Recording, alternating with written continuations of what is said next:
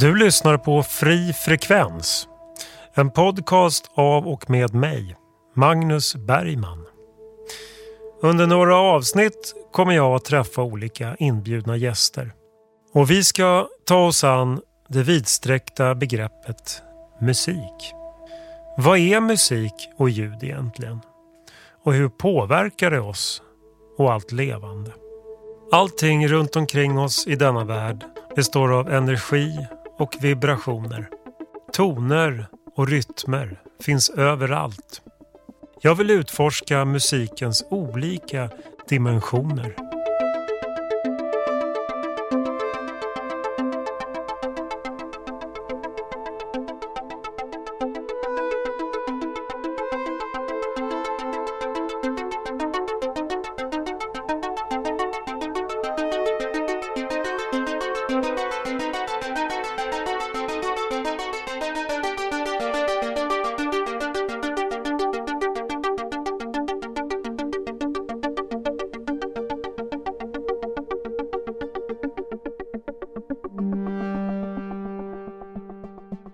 Idag så har jag tagit mig till Kalmar och Lorensbergskyrkan.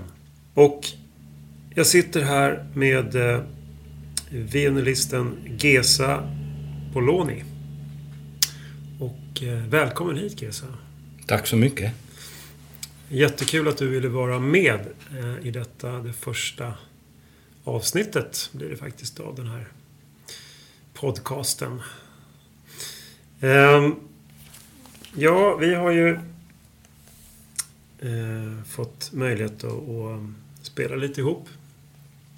Och därför har jag bjudit in dig för att jag skulle vilja prata med dig lite runt omkring då.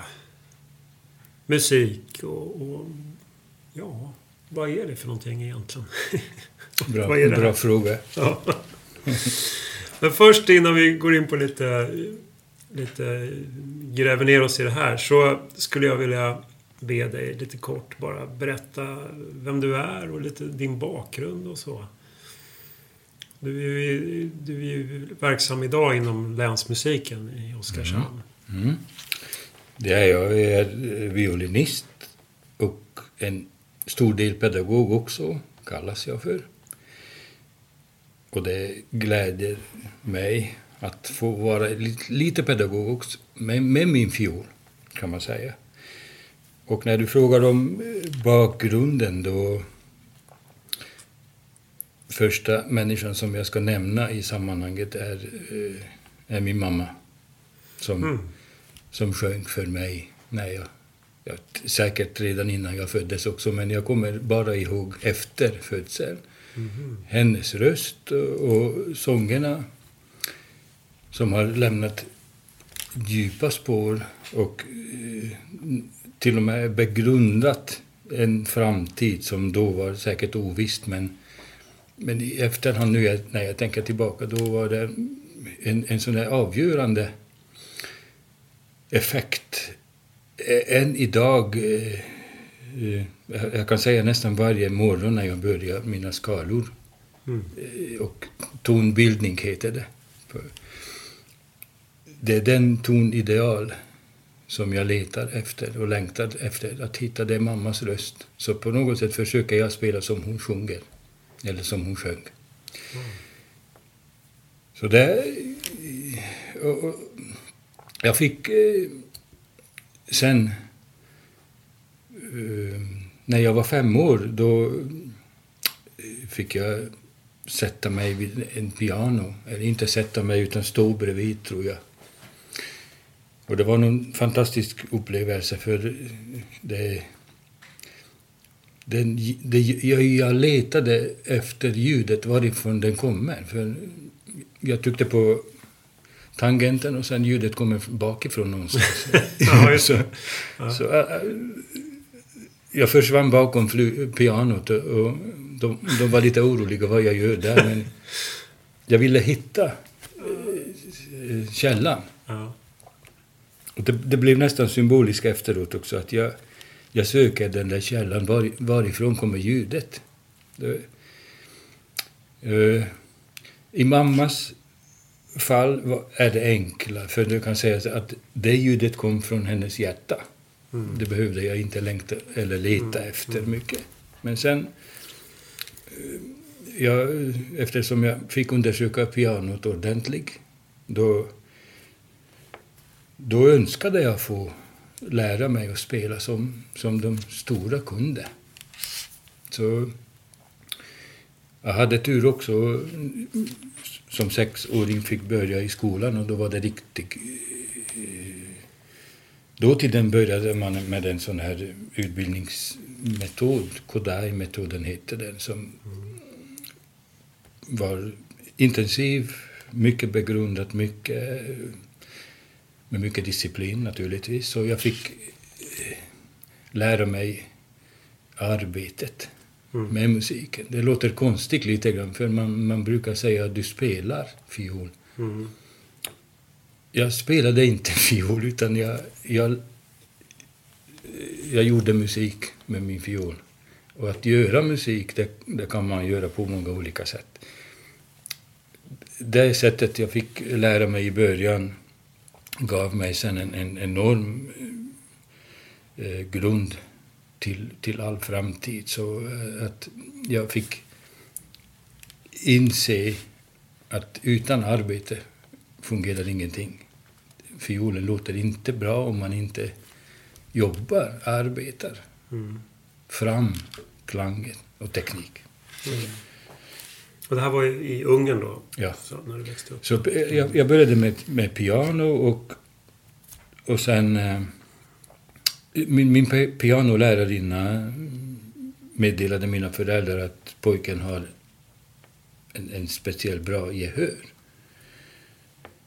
Och det är lite komiskt i efterhand, men det var för bra för att vara pianist. Okej, ja, just det. Ja. Så honom ska ni nog låta spela något stränginstrument där han själv tillverkar, du vet, tonhöjd och sånt. Så på något sätt blev jag rekommenderat in på fiolklassen också. Och det blev parallellt i så fall. Ett par år. Sen blev det mer och mer fiol i grundskolan. Och sen är det mycket tacksamt så att egentligen vägen var rak att fortsätta. Konservatoriet, musikgymnasiet och sen högskolan. Tills jag fick ett diplom då var jag musiklärare och musikerdiplom. Yrkesmusiker fick jag vara, och så direkt raka vägen kom jag in i operaorkester i Budapest. Som bättre kan man inte drömma om. Nej. Men upplevde du att det var hela tiden att lärare och folk runt omkring dig stöttade dig i det här? Mycket. Lyfte upp dig liksom. Och att stötta mig betyder olika saker också.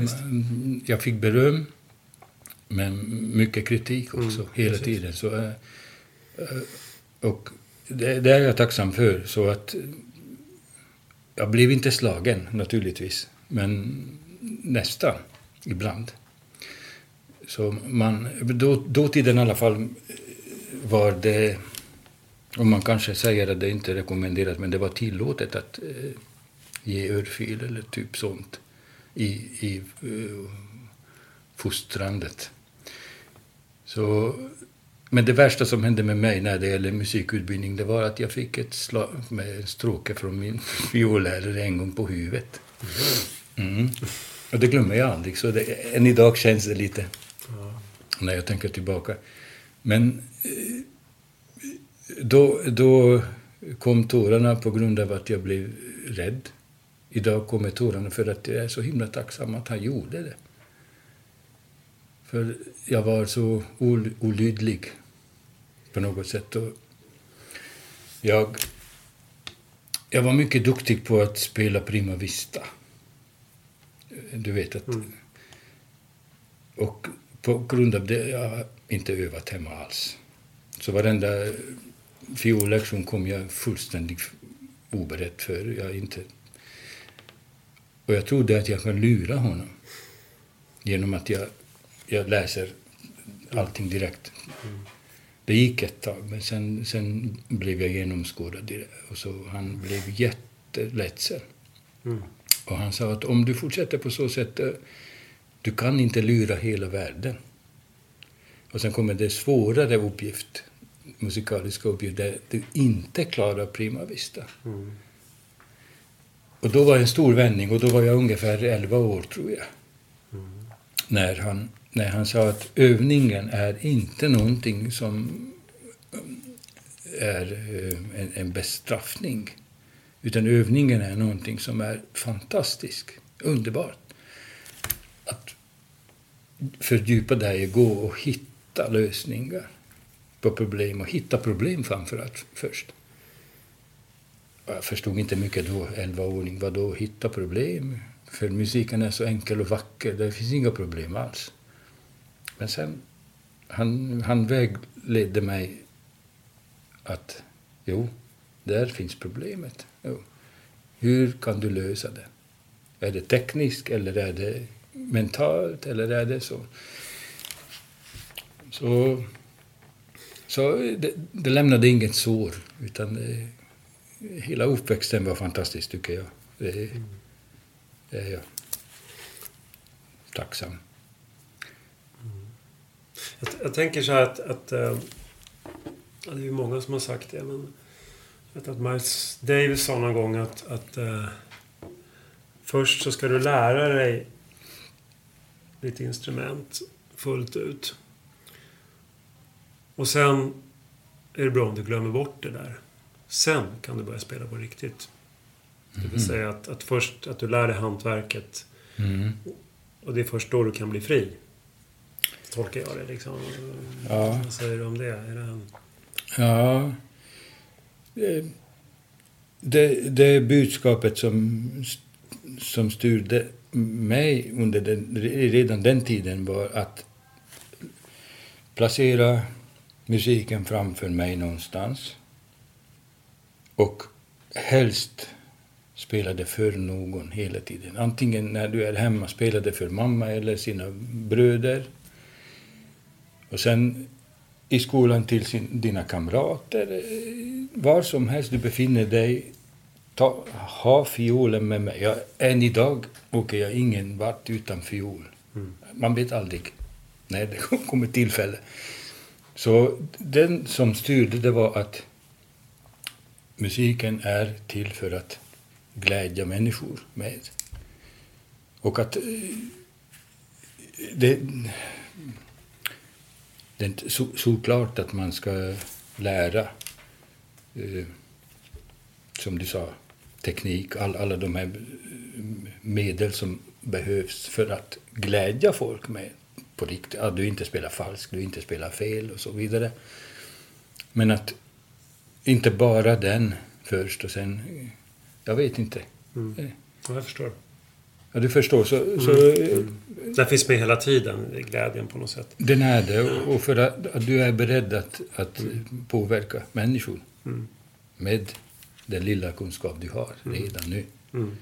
Sen den kan vi utveckla sen. Och det finns alltid någon, antingen pedagog eller en kollega eller vem som helst, som hjälper dig att utvecklas.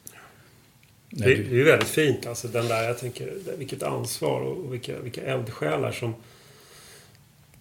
som verkligen finns där för unga människor och gör det på det sättet. Det vill säga, som du sa där, om jag förstår det rätt där, att alltså ett ansvar att vara, också våga säga sanningar som kan vara väldigt jobbiga, men som i längden, om man inte gör det, så blir det ju en lögn, och till slut blir det en livslögn, och man liksom, det blir lättare att hantera det sen. Du kan gå ut i världen och måla med din musik, så att säga, och du har hela bilden. Ja. Jo, det ska vara färdig inom mig. Ja, exakt. Det är så. Och sen ska vi se, men när flyttade du till Sverige? Det var 84 flyttade vi med min familj till Finland först. Okay. Det är ett intressant moment. För oss mitt i Europa, Norden var hela tiden en sån där exotisk del av världen.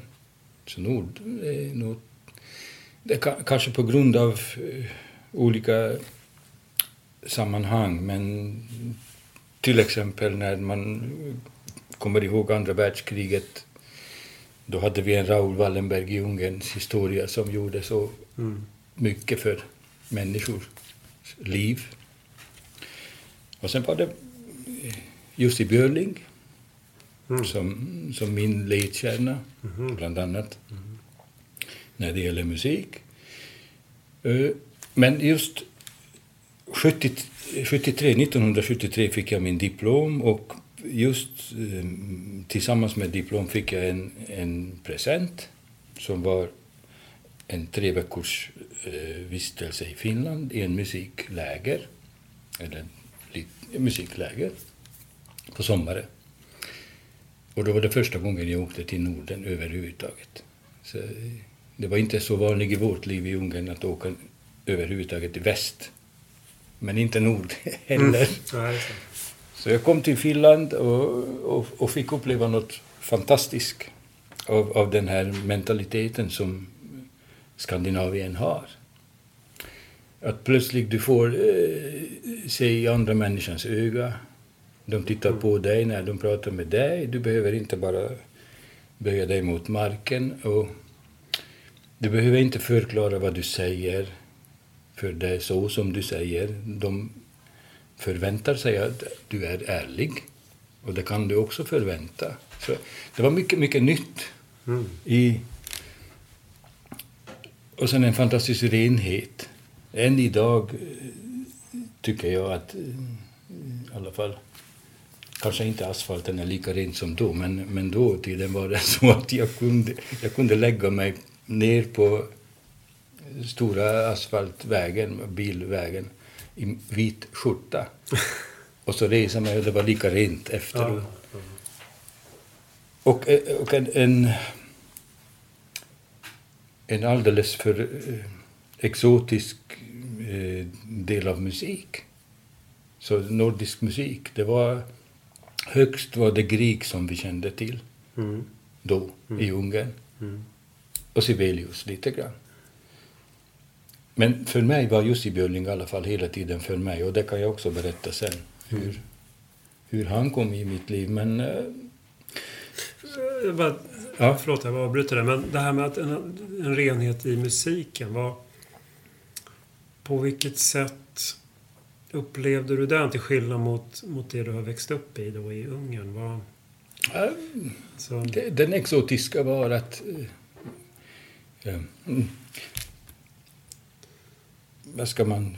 hur ska man säga? Dels är det annorlunda instrument naturligtvis. Kantele i Finland som liknade sittran i Ungern, men ändå en mycket enklare, snällare, intimare instrument som senare jag fick känna till nyckelharpan här i Sverige till exempel. Den klangen var helt ny. Så det fanns inte i min värld tidigare. Okay. Och att det räcker att man bara har en enda sträng till exempel, och så kan man åstadkomma samma vibration som med 4 strängar eller med 100 strängar på en flygel. Så det blev en sån här bevis på att det är inte mängden utan kvaliteten. Det var så. Och sen 73 var det första gången, sen varje sommar var jag i Finland, såklart. Jag blev fast vid den. 84 ställde jag frågan till min fru om vi ska åka eller inte. Och hon sa, visst vi åker. Sen har vi lämnat gamla landet och bodde i Finland 2 år. Sen till Sverige kom vi 86. Vecka innan jul. Så det första julen var i Sverige, och då har vi dansat på musik som vad heter den där vackra barnvisan? Ja, jag vet inte, men 86, då kom vi till Sverige. Så, och förra året var det exakt halva livet som jag fyllde i Sverige. Jag var 32 när jag lämnade Ungern och så i år fyllde jag 65, så det var 50-50. Ja, just det. Ja. När kom du i kontakt med Camerata Nordica? Och den orkestern? 88. Så det var ganska direkt efter, ja. Liksom. Ja, jag var i Gävleborgs symfoniorkester i 2 år. Och sen kom jag till, eller vi båda kom till Oskarshamn. Så. Okay. Och sen är det, så det är många år här också. Bara det är väl värt ett avsnitt i sig, kan jag tänka mig. Alltså, den resan med Camerata Nordica och alla framträdanden ni har gjort. Alltså det är mycket resor, och tänker jag, många ställen ni har fått. Ja, det är fantastiskt. Åka runt med den här orkestern. Många resor, många sammanhang, många musiker man träffar. Och som ibland kan vara mycket, mycket underbar och fantastisk, men ibland kan man uppleva också att när man träffar så många musiker och sen säger också hej då till många musiker, för det skiftar sig, så efter ett tag gör det ont. Att herregud, vi kanske ses aldrig mer. Inom musiken, det vet du själv också, man växer ihop så snabbt och starkt. Man vill nästan, eller man fungerar nästan som ett litet barn, så att ta inte ifrån min leksak. Precis. För jag älskar den. Men sen man säger så att är man professionell, då ska man anpassa sig till omständigheterna, och det gör vi också på något sätt. Ja, för det är så unikt, alltså varje samarbete och varje musiker är ju helt unik. Även om vi framför samma stycke om och om igen, så så det är klart. För det har jag tänkt många gånger, alltså hur svårt det är att, eller man kan tänka så, att det är svårt att hitta nya konstellationer. Men jag brukar tänka, men jag kanske inte ska tänka att det är svårt. Jag kanske ska tänka att det är bara annorlunda. Och det är okej, liksom. Men sen finns det ju vissa människor som vi säkert båda har, liksom, att man råkar ut för den grejen att det finns vissa människor som det bara klickar extra bra med, så att säga. Och det är ju, då är det bonus. Ja, och då har det är ju någon sorts parallell universum, brukar jag tänka, som man kliver in i, där allting bara stämmer i. Man behöver inte utväxla ett enda ord. Utan musiken är ju ett eget språk. Men man kan även känna känslomässigt det där, att det finns det går som trådar liksom genom rummet. Och det är ju såklart smärtsamt när det försvinner. Ja, det gör lite ont, ja. Eller ganska mycket ont ibland också. Ja. Men man lär sig också att sörja betyder inte att världen är slut. Nej. Utan sörja i vårt liv är det också att samla intryck igen. Bygg på igen, för då kommer... Ja, du har rätt. Och allting har också en poäng, tänker jag då. Att det där mötet, bara för att det tar slut rent fysiskt, så kan det fortfarande leva kvar. Och det kan du bära med dig i mötet med andra. Exakt. Man utvecklas ju hela tiden både som människa och musiker och allt vad det nu är. Ja, det stämmer. Det är rätt. Det uppstår någonting som många försökte hitta ord på. Vad är det som uppstår mellan 2 eller flera musiker eller människor som möts och sjunger och dansar. Och så. Det är något gudomlig. Och när man vågar använda ordet gudomlig, då behöver man inte analysera längre. Utan okej, det är så. Det är bara så. Och därför är det bra när man har såna här stunder som musiker där man inte behöver prata om musik. Precis. Sitter vi här och pratar. Ja, men vi pratar inte om musik just nu. Men ja. Jag förstår precis vad du menar. Exakt. Orden kan liksom ta död på det där som är svårt att benämna egentligen. Exakt. Ju mer man försöker analysera, desto mindre blir lusten kvar. Ja. Det är sant. För det där är någonting som jag ofta tänker när jag spelar in musik. Och det händer ju ibland att jag producerar andra och spelar in andra musiker. Och inte minst när det handlar om flera stycken i ett band till exempel. Va? Så alla letar ju efter den så kallade perfekta tagningen. Liksom, när allting sitter. Och, men den är, alltså, då brukar jag tänka att det största jobbet jag har i det sammanhanget, det är egentligen att försöka få alla inblandade att förstå att för det första så finns det finns ingen perfekt tagning. Ja, exakt, ja. Det är liksom nummer 1 att lägga bort. Utan det enda det handlar om, det är att hitta den inspelningen, det momentet när alla, i bästa fall, just samarbetar på det här sättet som vi har pratat om nu, på ett osynligt sätt. När man känner i luften, man känner i rummet. Där var det. Och då små missar liksom, det spelar mindre roll om de råkar spela fel. Då kan man gå in på den diskussionen också, vad som är fel. Så länge det inte låter fel. Men ja. Du menar. Och hur viktigt det är att, för då är vi inne på nästa grej som jag tänkte gå in på. Det här att, för det har jag varit med om så många gånger, att känna instinktivt på något sätt. Där var den. Och vi skulle kunna fortsätta hela dagen och spela in flera tagningar, versioner på den här låten. Men det behövs liksom inte. För att vi har den. Och alla vet att det var den. Det är väldigt speciellt alltså. Och det är väldigt svårt att förklara för någon som inte har varit i den situationen, eller hur? Och det är det absolut. Och där är den stora skillnaden mellan att få spela för en publik eller spela för en mikrofon. Sitta i en studio eller sitta i ett ställe där vi har människor vi kan dela med. Så det bästa som jag tycker, att man uppfattar varandra i studion som att du är min publik, jag spelar för dig. Och du spelar för mig. Jag spelar inte för mikrofonen. Nej.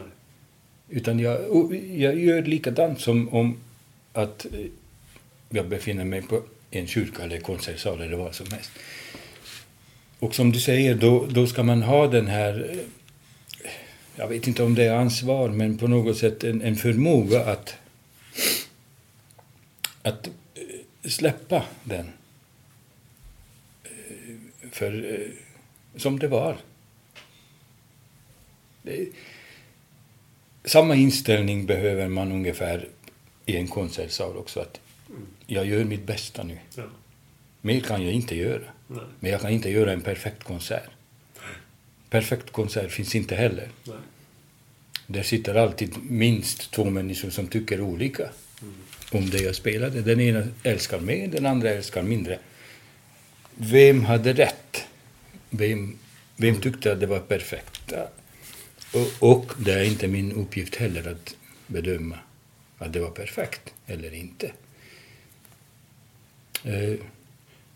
Dessutom är det nästan farligt också att ta den här makten och så säga att men jag har gjort en perfekt inspelning så ja. Och sen ja, precis. Och sen ja, visst. Ja. Jag tänker idag speciellt så är musik som allt annat. Alltså vi lever ju i någon form av vår nya tilltro i världen. Vår nya religion, eller vad man ska säga. Det är ju på något sätt vetenskapen och den teknologiska utvecklingen. Liksom. Den är ju den är ju liksom i fokus i allt. Och inom musiken så är det ju väldigt tydligt, kan jag ju tycka, att det som sänds ut i media, bland det mesta i alla fall som sänds ut, så är det ett ganska smalt frekvensområde, kan jag tänka. Alltså man jämför med tillgång till det stora, oändliga frekvenser egentligen. Och hela världen består ju av energier enbart liksom. Vi är ju bara energi, allting, alla föremål. Och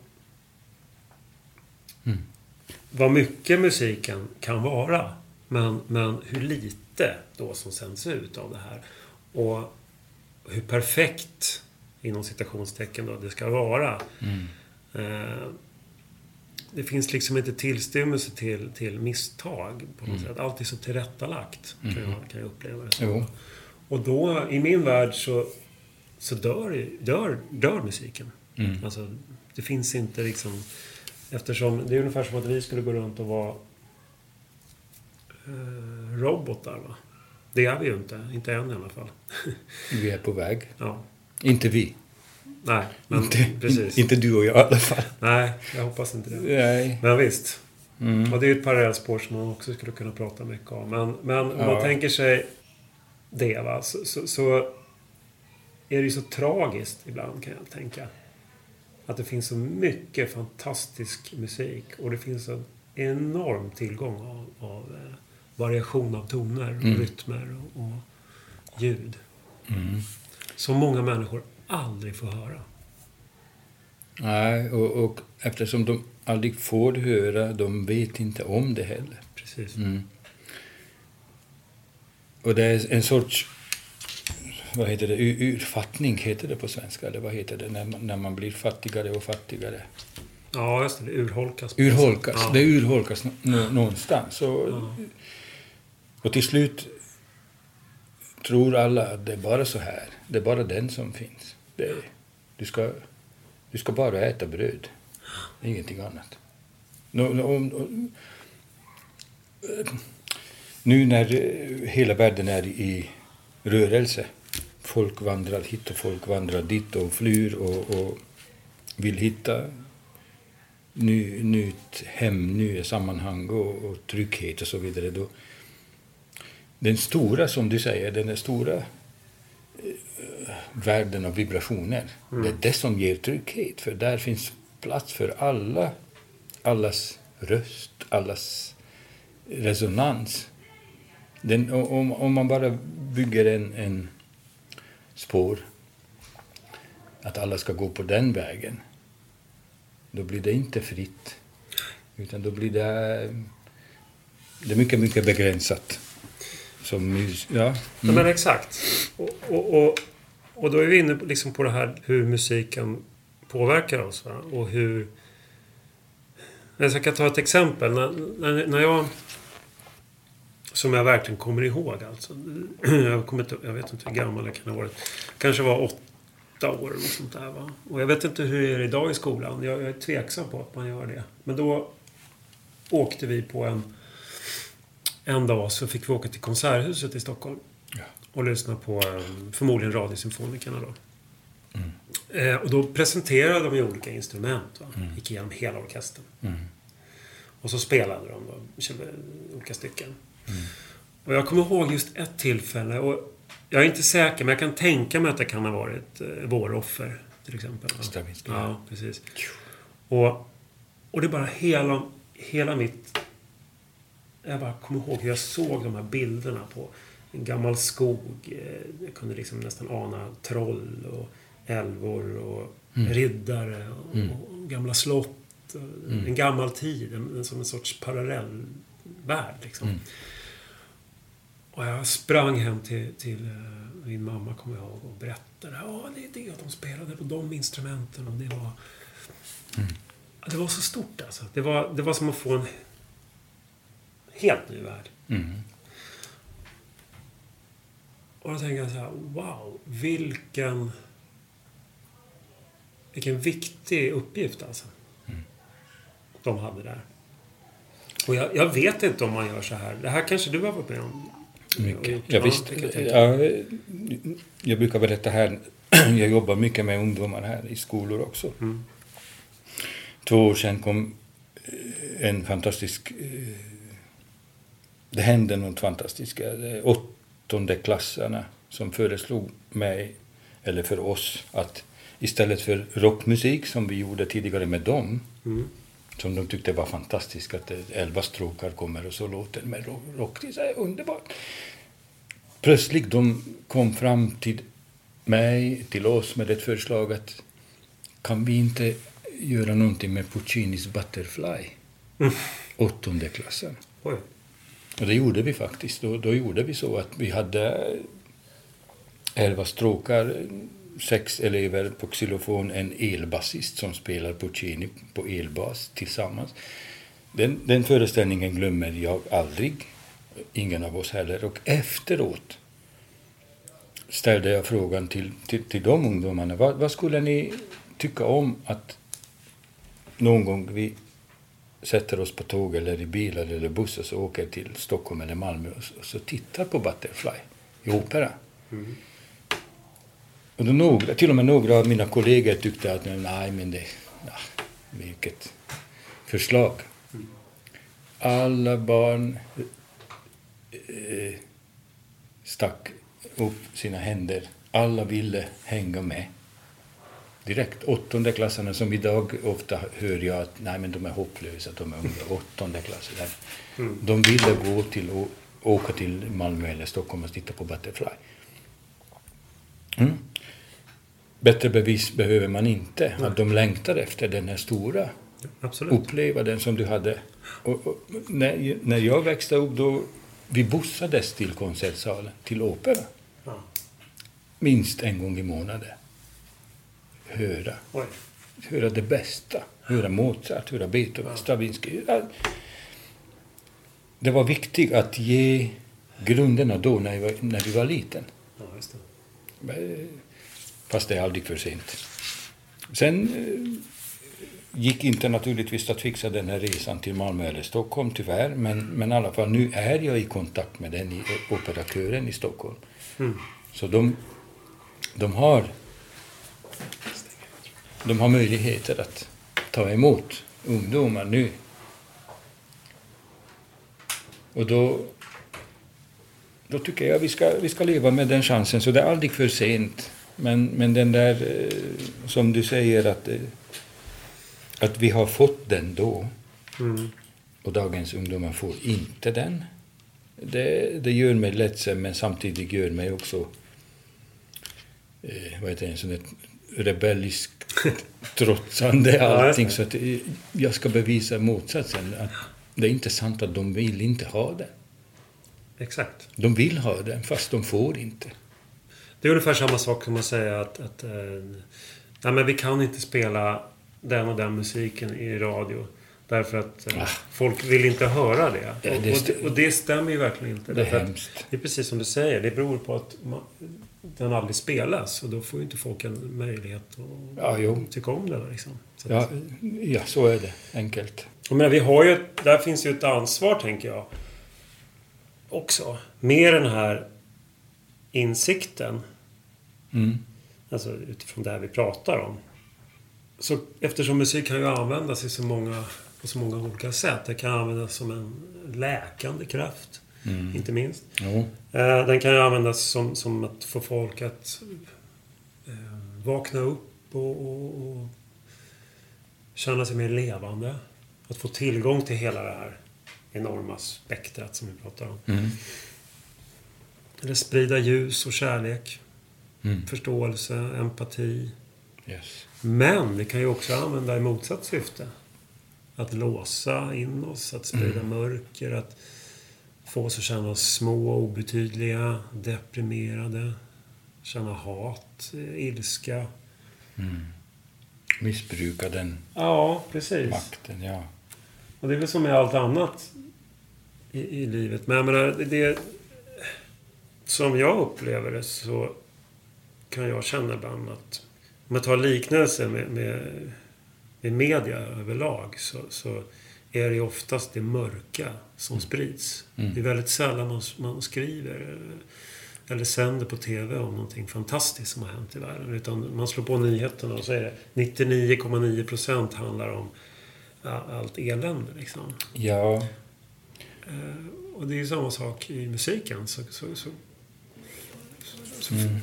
Alltså vilket ansvar, tänker jag, vi har här egentligen, vi som spelar musik. Ja. Och vilka möjligheter vi har. Och möjligheter, ja, bra. Precis. Det stämmer. Det stämmer. Men det är som du säger, det är en sorts revolt där. Att liksom tänka... Jag tror att det är väldigt lätt att hamna i det här. Att men nu ser spelplanen ut så här. Och då måste jag anpassa mig. Men att våga tänka tvärtom. Det är ju liksom där på något sätt lösningen finns. Och på framtiden. Oftast i historien, i världshistorien. De människor som tänkte annorlunda. Det var de som drog vidare och öppnade framtid. Så de som tänker likadant, det är okej, man ska lyda, brukar man säga, men i alla fall de konstnärer, musiker, artister som tänkte annorlunda, typ Beethoven, Mozart och så vidare. De betraktades som rebeller i sina år, sin tid, men ändå de såg det positiva hela tiden. De såg ljuset. De kunde visa ljuset för människor. De vågade tala om att en gång ska vi bli vänner och så vidare. I alla fall, de var utopister. Och jag känner mig också en utopist med min ställning. Och det är nog så outtömlig utopism eller naivitet. Jag vet inte om det är naivitet eller bara dum jag är. Jag vet inte. Men optimist är jag in i det sista. Så länge, jag brukar skoja, så länge jag har mina 10 fingrar och 4 strängar när jag vaknar, då får jag behålla min optimism, för då kan jag påverka. Det är tacksamt. Och att du är öppen fortfarande, det är fantastiskt. Jag menar, det är ju... att få tillgång till allt det här. Ja. Det är ju det som är... Ja, absolut. Därför tänkte jag, men kanske... Det kan vi ju prata lite om. Jag tänker just som... För det är en form av metafor för hur det ser ut lite grann idag. Det vet ju alla som på något sätt jobbar med kultur. Och både inom... Alltså att utöva som yrkesverksam musiker till exempel, eller skådis eller vad man nu är.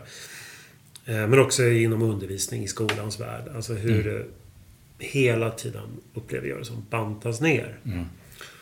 Och det har ju du varit väldigt smärtsamt medveten om, antar jag, i den processen som pågår nu inom länsmusiken. Ja. Med nedskärningar av inte minst Kamraten Nordica då. Och det här tänker jag, det är någonting som sker mitt framför ögonen på oss hela tiden. Och det är inte någon lokal fenomen heller, utan det är stort, det händer i stort också. Och vad ska man göra åt det? Liksom, vad kan man göra? Ja, en bra fråga. Samla våra krafter, brukar jag säga. Det låter lite politiskt också, samla våra krafter och så och vinna. Men på något sätt, om vi fortfarande vågar söka kontakt. Vi musiker, vi skådespelare, alla som jobbar med kultur, alla som har den här, heter det kallelse eller någonting som. För vi är till för att förbättra livet för människor, inget annat. Vår uppdrag är att göra livet bättre. Om jag om jag inte gör den, då är jag brottslig. För jag får lön till och med. Det finns en underbar bok som en altviolinist, tror jag, eller andra violinist i Wiener Filharmonikerna skrev när han gick i pension. Som hans memoarer handlar om historien om orkester också. Han döpte boken till att, och jag till och med fick betalt för detta. Och det är fantastiskt. Och det är min artspoetika också. Jag ser hela tiden, när jag slutar en dag, där jag känner att, Gud, så mycket som har hänt idag med musik och människor och allting. Innan jag sover, eller somnar, jag brukar säga, och till och med jag får betalt för det. Fantastiskt. Men den förpliktar mig också. Och där ser jag någonting som är också farligt, att saker och ting händer som nu i länsmusiken, på ett annat ställe också. Men att jag ser en fara, en våg som går nu bland musiker, bland kulturarbetare också, som säger att jag ska anpassa mig efter detta. Så är det så att folk inte tycker om Tchaikovsky eller Beethoven, då ska jag spela Michael Jackson bara som klassisk musiker, för då kanske jag kan sälja mina konserter. Just det. Okej, men vad är då ditt uppdrag? Så det enda hoppet jag ser, att stå för det och vara stolt för det som du var stolt för 10 år sedan. För samma musiker, det kan inte ändra sitt inre. Jag upplever detta som nästan en sån här våldtäkt mot sig själv. Att såga bort alla mina redskap som jag kan erbjuda, bara för att få överleva. Det är också farligt, för när vi lever detta smala livet som vi gör nu, då gäller bara hela tiden att jag måste överleva.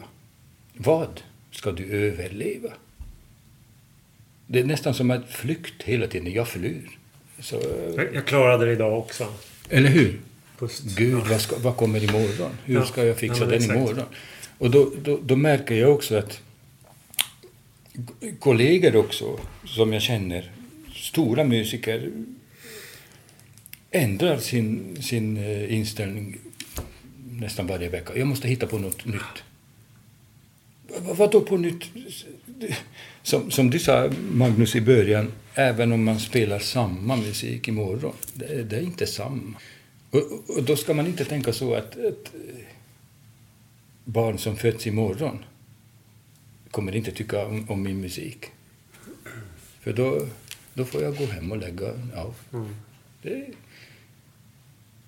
Så fort jag tappar min övertygelse, eller det räcker om man bara tvivlar lite grann, då ger jag eller sänder ut vibrationer som gör dig otrygg.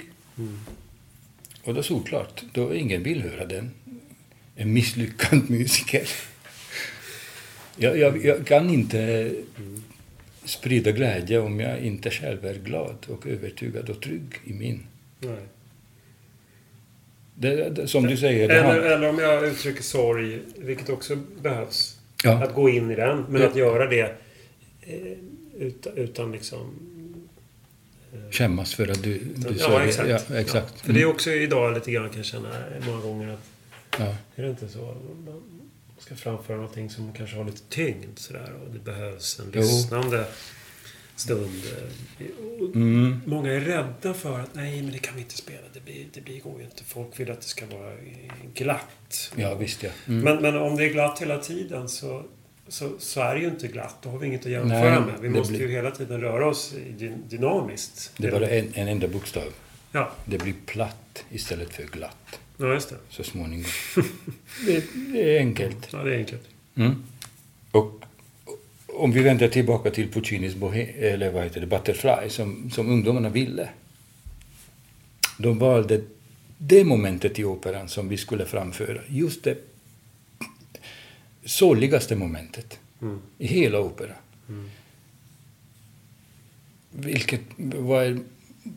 Vad bevisar mer deras behov? De vill uppleva sorg. De vill uppleva glädje på ett sätt som jag brukar säga som är mänsklig. Inte robotaktig. Så robotar känner ingen sorg. Än så länge, tror jag.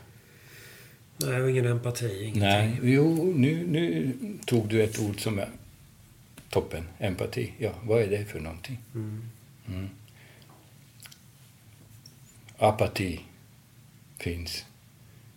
Jag brukar till och med skoja att folk som bläddrar i resebroschyrer, så småningom kommer en resa till Apatia också. Ja, just det. Billig flyg. Så det finns. Jag är övertygad om att dels att alla människor är musikaliska. Dels alla människor har empatin i sitt hjärta. Alla människor törstar efter gemenskap. Men ja. Nej, precis. För att jag tänkte bara återknyta där. Alltså, för att det är ju så här att oavsett vad det som kallas mainstream media gör eller säger, sänder ut för musik eller annat, så är det ju ändå så här, när någonting görs från hjärtat fullt ut, om det väl får möjlighet att nå ut, så är det så direkt och så effektivt. Därför att då kan vi inte värja oss. Nej. Eftersom vi har det här någonstans långt inom oss, så har vi den här förmågan, den här empatiska, inkännande förmågan. Och vi är ju trots allt, som jag vill se det i alla fall, så är vi människor en kärleksfull varelse. Så är det ju. Ja, så är det. Och när det väl kommer ut och får möta människor, så är det... Och det kan ju faktiskt... Det finns ju många bevis på det genom historien. Att det man säger, nej, det där kommer inte funka. Det där går inte. Och det är just det som funkar. Sen står alla och tittar på och undrar, hur 17 gick det där till? Ja. Det var ingen som trodde på det där. Men det är det som folk tar till sig och kommer ihåg. Eller hur? Det är så. Men då är vi tillbaka till vibrationer, som du sa. Vilka vibrationer förstärker vi de positiva vibrationer, eller vi dämpar den? Man kan, det är en fysik. Ja, exakt. Det vet vi. Fysik. Jag brukar säga till vissa kollegor som jag träffar, eller till och med ungdomarna också, som ibland är ledsna för en ny sal. Oj, vilken dålig akustik, säger de innan vi har spelat en enda ton. Och då brukar... Jag skäms inte, men jag var inte särskilt populär när jag sa då till vissa kollegor att nej, vet ni vad det är?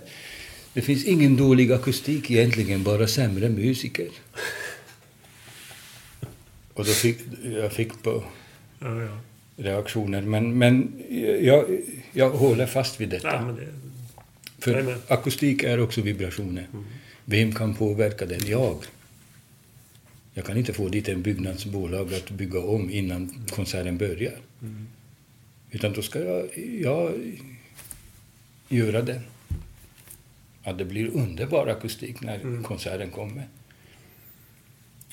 Och det kräver ansträngning. Det kräver medvetenhet om att publiken kommer hit för att uppleva någonting. Ta emot antingen sorgen eller glädjen eller både och. Men jag ska inte skylla på eller lämna ifrån mig ansvaret. Jag skylla på, nej, det var dålig akustik. Därför jag nådde inte fram. Nej, precis. Man ska nå fram. Det är jag övertygad om. Och då, vi är starka, tror jag. Vi musiker ändå är starka. Så förr eller senare ser man att man kan inte hålla en musiker instängd länge. Nej. Alltså jag brukar ju alltid tänka så. Och jag vet att jag många gånger fått liksom konstiga reaktioner på det där. Vilket är lite märkligt, för jag tycker att allting sitter ihop. Om jag arbetar som ljudtekniker så tar jag ju med mig min kunskap som musiker in i det. Ja. Och vice versa. Ja. Alltså, för mig så är det musik. Och jag har svårt att hålla isär det. Men om jag ska till exempel arbeta som ljudtekniker på en konsert. Det första jag gör är ju att kolla in lokalen. Känna in rummet. Ja.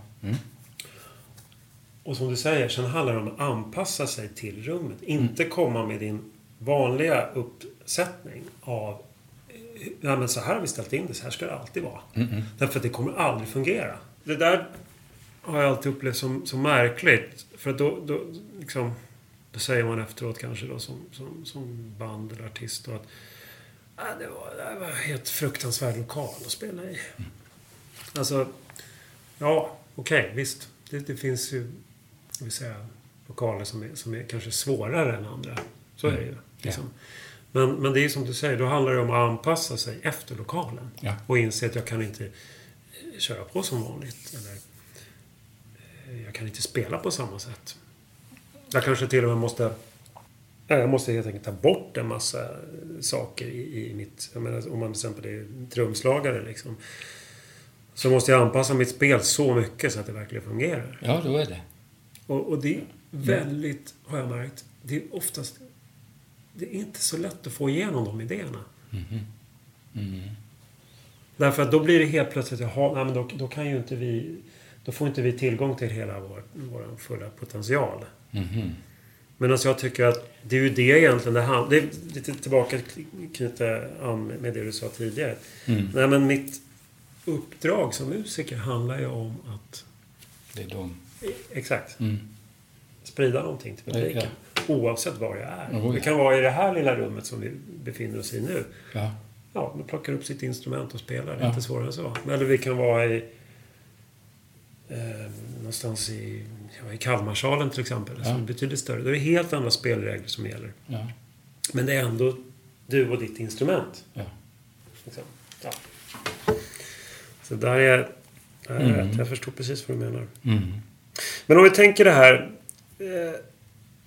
som jag skulle vilja avslutningsvis gå in på. Och lite också varför jag fick möjlighet att prata med dig. Och det är ju att vi har ju haft ett samarbete, eller vi har ju snarare inlett ett samarbete där vi håller på nu. Och vi har ju spelat in en första komposition som jag skrev här för ett tag sedan, som heter Det som håller mig vid liv. Och då gjorde vi ju så här när vi spelade in den att det var ju en lång process för det första som jag tycker ändå är, som jag upplever som väldigt berikande och som verkligen har tillfört så otroligt mycket till den här sången. Och det är ju att först så skickade jag över en enkel demoinspelning till dig, Gesa. Och sen bollade ju du vidare här till en arrangör som heter Sara Jefta. Som är violinist själv också. Ja, just det. Och hon gjorde ett fantastiskt stråkarrangemang som vi fick tillbaka sen. Och sen satte vi oss ner och tillsammans, eller ni satt och spelade för er själva och jag satt vid min kammare och gjorde det jag kunde. Och sen träffades vi och spelade in det här. Och då var det återigen, vi fick tillgång till ett rum hos er på Länsmusiken i Oskarshamn med en flygel. Och satte upp egentligen bara 2 stycken mikrofoner, alltså som man gjorde på den gamla goda tiden. Ryska ja, just det, ryska mikrofoner. Ja, just det stämmer. Och försökte fånga det här precis som det låter i rummet. Och där är vi någonting, kan jag känna på spåren, som i alla fall jag upplever som kärnan. Och det egentligen det är en dokumentation av hur det lät just då. Och det är det vi håller på med hela tiden egentligen i musik. Att just nu låter det så här. Imorgon kommer det låta si och så. Igår lät det så. Men nu är vi här. Ja. Och sen är det en annan viktig aspekt i det här som alltid är lika fascinerande. Och det är ju alltså att vad som händer, om jag går utifrån mig själv då som låtskrivare, så vad som händer när jag lämnar, och då använder jag ordet vågar lämna ifrån mig någonting och låta en annan människa ta sig an det och se vad den kan tillföra. Och det var ju väldigt tydligt i det här fallet liksom. För att om man inte vågar lämna ifrån sig det helt och hållet, så lämnar man en annan dörr öppen. Det vill säga att det är en liten, alltså energin är lite stängd. Den är inte helt riktad, utan det kan sippra ut på olika ställen. Men om jag tillåter mig själv att faktiskt, nej, jag släpper över det här totalt och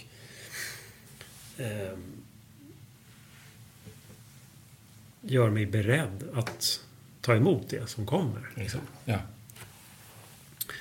Så uppstår ju någonting mycket större. Alltså ur en möter en uppstår en tredje. Liksom. Och nu har vi ju då kan man säga 6 personer inblandade i det här. Om vi räknar in Sara då som arrangör som inte var med vid själva inspelningen. Men när vi 5 då möttes i det här rummet och spelade in, så uppstår ju någonting obenämnbart liksom. Det går ju inte att sätta ord på det här, va? Men någonting hände där och då. Och jag kommer ihåg också att vi spelade igenom låten vid några tillfällen. Och sedan var det liksom någon gång efter lunch så tittade vi bara allihopa på varandra och kände instinktivt att ja, det var det. Där var det. Ja. Absolut, och sen det var aldrig någon tveksamhet efteråt heller. För ibland får man en sån där, just när det gäller inspelningar, den där spöke som du nämnde, perfekt. Att det finns sammanhang som mitt i natten vaknar man, herregud, jag har missat en ton säkert, jag måste lyssna tillbaka och säga, nu är det för sent kanske, herregud, vad händer, det ska vara perfekt, ja vad säger folk? Nej, egentligen, man vaknar dagen efter, nästa dag, nästa vecka, månad efter, nej, det är så skönt. Och den stärker egentligen övertygelsen inom oss att vi gjorde ingenting egentligen. Det var någon annan som gjorde den. Ja. Och som du säger, öppnar man hela dörren och med detsamma överlämnar man sitt eget ego till den makten som heter musik. Egentligen musik är en enorm makt som är magisk, stark, allting. Då är det så här att jag är inte ansvarig för någonting längre. Och det är det riktiga frihet. Det är inte jag som har makten nu. Inte du heller, utan det är bara nu händer någonting. Precis. Man kan inte göra så att man sår en liten frö i marken och så direkt efter plantan visar sig smått. Man kan inte dra upp den så att den ska bli högre direkt. Nej. Låt den hända där. Så. Och det här är den känsliga faktorn i hela livet. Och det lärde jag mig när jag var liten. Det sa min farfar också, att det kommer i tid. Han sa alltid, det kommer i sin tid. Ja, det var inte bara musik, allting. Allt vad jag sa. Nej, men det är lugnt, det kommer. Men att invänta den, ibland det som gör skillnad mellan olika människor och olika musiker också. Att har du möjlighet att invänta den stunden där det kommer? Eller är det himla viktigt att det ska hända just nu, direkt, pang. Det finns situationer där det måste fungera, men vi hade en fantastisk dag då när vi spelade in, så då hade vi möjlighet att vänta. Ja. Ja, hade vi verkligen. Alltså. Och det här att... Hur ska jag uttrycka det? För jag brukar tänka så när jag skriver musik, att jag får liksom inte... Det är väldigt finkänsligt det där. Ett givande och tagande mellan... Om vi tänker oss musik som ett eget väsen i sig, liksom en egen kraft. Liksom. Så handlar det om att bjuda in. Om vi säger att det finns en sång där ute som jag ska få till mig. Det är inte så att jag ska uppfinna en sång. Nej. Utan som jag ser det så är det någonting jag ska hämta hem information så att jag kan från någonting som jag inte kan beskriva vad än, men kanske aldrig kommer kunna göra, förhoppningsvis inte, för då försvinner lite av mystiken. Men det är någonting där i alla fall som jag kan känna att jag kopplar upp mig mot, om man ska använda liksom, den liknelsen. Och då handlar det om att bjuda in den där musiken till dans eller liksom. Och så fort jag själv ska börja tvinga fram någonting, så dör det, va? Då stängs den dörren. Då är det inte öppet längre. Och det är precis på samma sätt då som när vi, med alla inspelningar, men som den här inspelningen när vi gjorde det här, var ju väldigt tydligt att vi var på det spåret allihopa. Alla visste precis vad det här handlar om, och att när alla 5 samtidigt gör det, så uppstår ju någonting helt fantastiskt. Ja. Någonting ännu större. Istället för att jaga det perfekta. För att jag menar, det skulle man också kunna göra. Att tänka sig att man skulle sitta istället och leta efter fel. Va? Ja, men det funkar inte. Och det där ordet var konstigt när jag sjöng det. Ja, den där klangen är lite fel. Jag kanske måste gå in och fixa det. Eller fram och tillbaka. Så, visst, jag säger inte att det är fel, men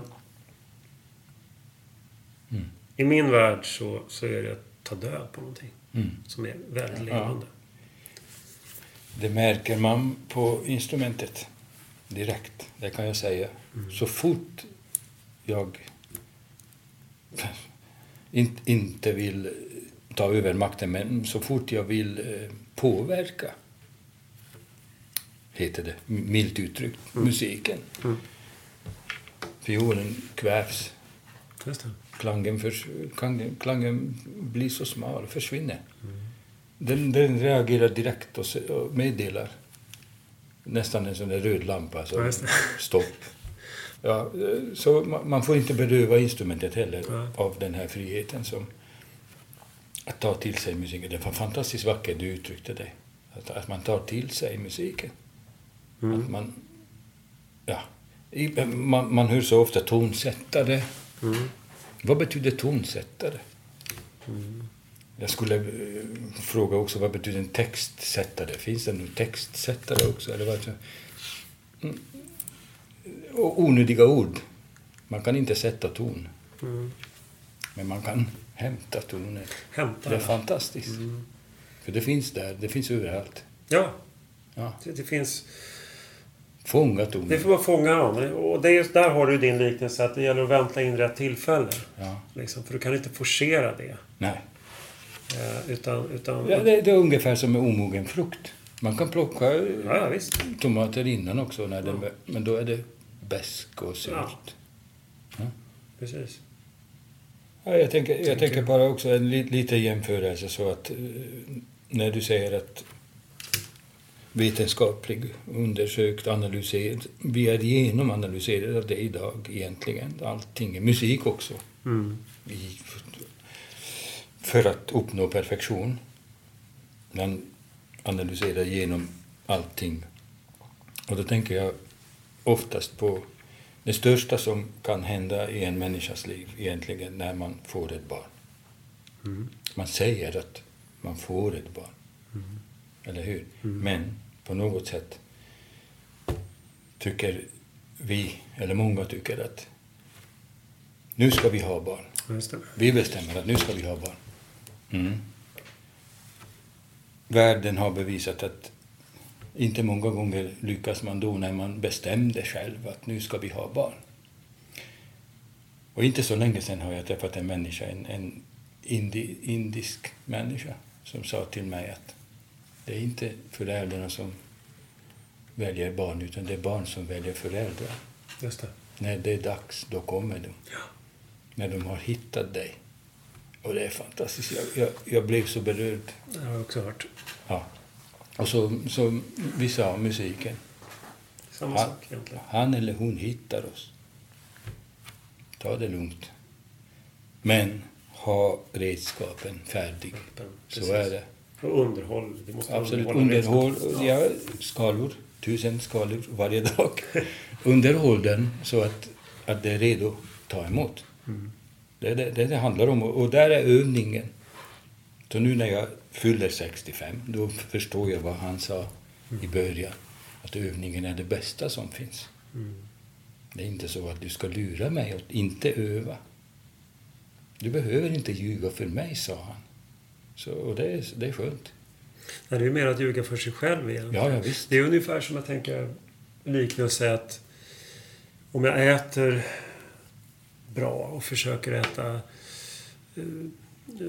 grönsaker som inte är alltför besprutade och gärna odla själv om man har möjlighet till det. Ja. Och äta bra helt enkelt. Inte stoppa i så massa socker och skräp. Så blir ju våra kroppar självklart renare, och vi, som jag själv, alltså jag har ju upplevt det här själv, så jag vet ju det att vi får tillgång till en större värld. Alltså. Det är så större spektrum. Vi får ju tillgång till någonting mycket mer. Och sen som farfar sa till mig då, du ska alltid vara hungrig, inte mätt. Han sa till mig, och det är också fantastiskt. Det finns någonting där. Ja, du ska vara hungrig. Det gäller musik också. Ja. Precis. Ja. Jag tror vi stannar där. Ja, det är fantastiskt. Ja. Ja, du orkar, herregud så. Och jag vill tacka dig så hemskt mycket, Gesa Poloni, för att du ville vara med här och prata. Tack. Dela med dig av dina fantastiska insikter och erfarenheter. Jättetack, Magnus. Tack själv.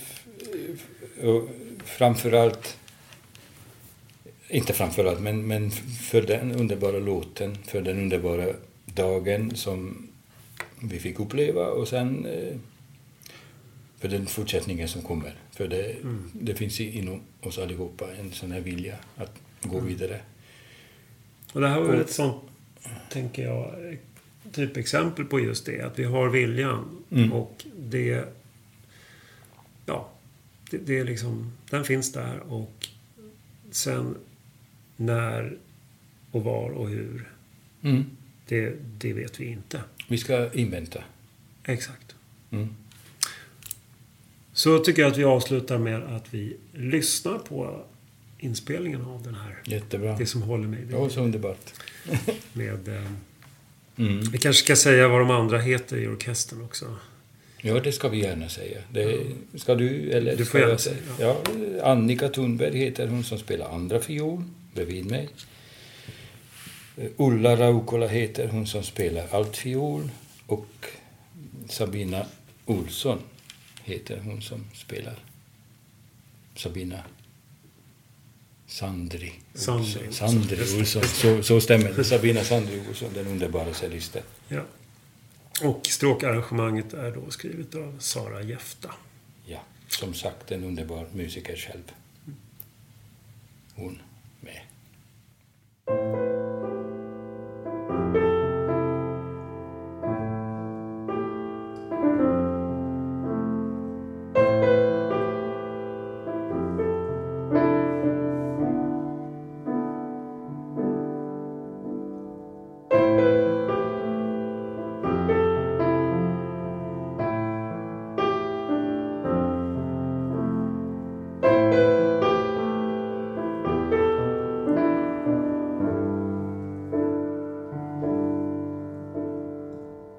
Alldeles för vackert för att vara sant. De ögonen ger mig ingen ro. Alldeles för skört för att gå förbi. Det är för stor. Alldeles för svårt för att klä i ord. Ditt skratt kollar mig bort. Alldeles rent och gott.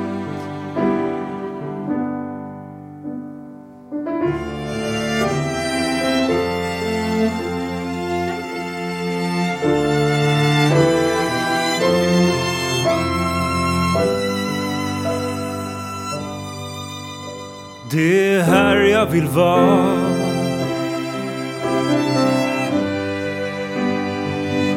Det som håller mig vid liv.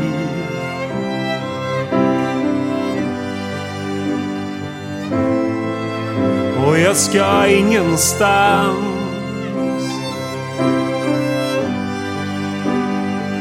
Det är det här som håller mig vid liv.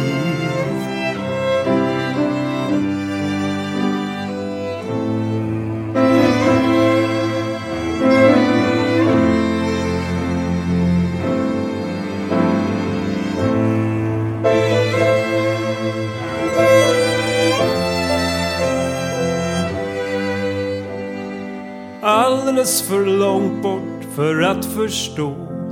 Jag svävar högt i det blå. Alldeles för nära, för tätt inpå. Alldeles för enkelt men ändå så svårt att älska så långt du når. Alldeles för högt och alldeles för lågt.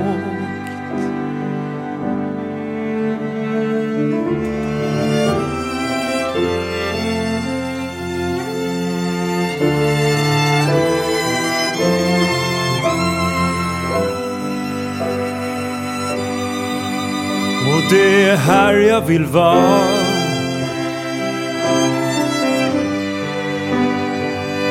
Det som håller mig vid liv.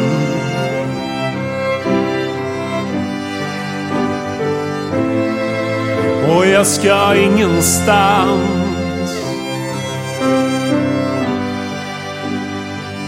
Det är det här som håller mig vid liv.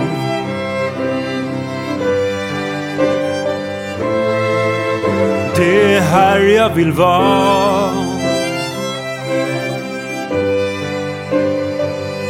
Det som håller mig vid liv.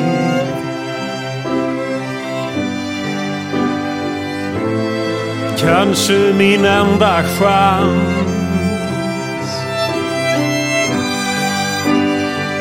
Som om inget annat fanns.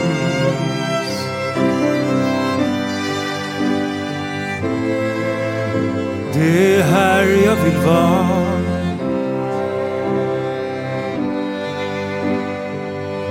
Det som håller mig vid liv.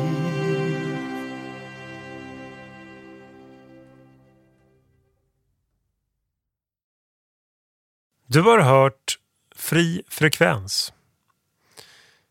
Besök oss gärna på webben www.magnusbergman.se eller på sociala medier.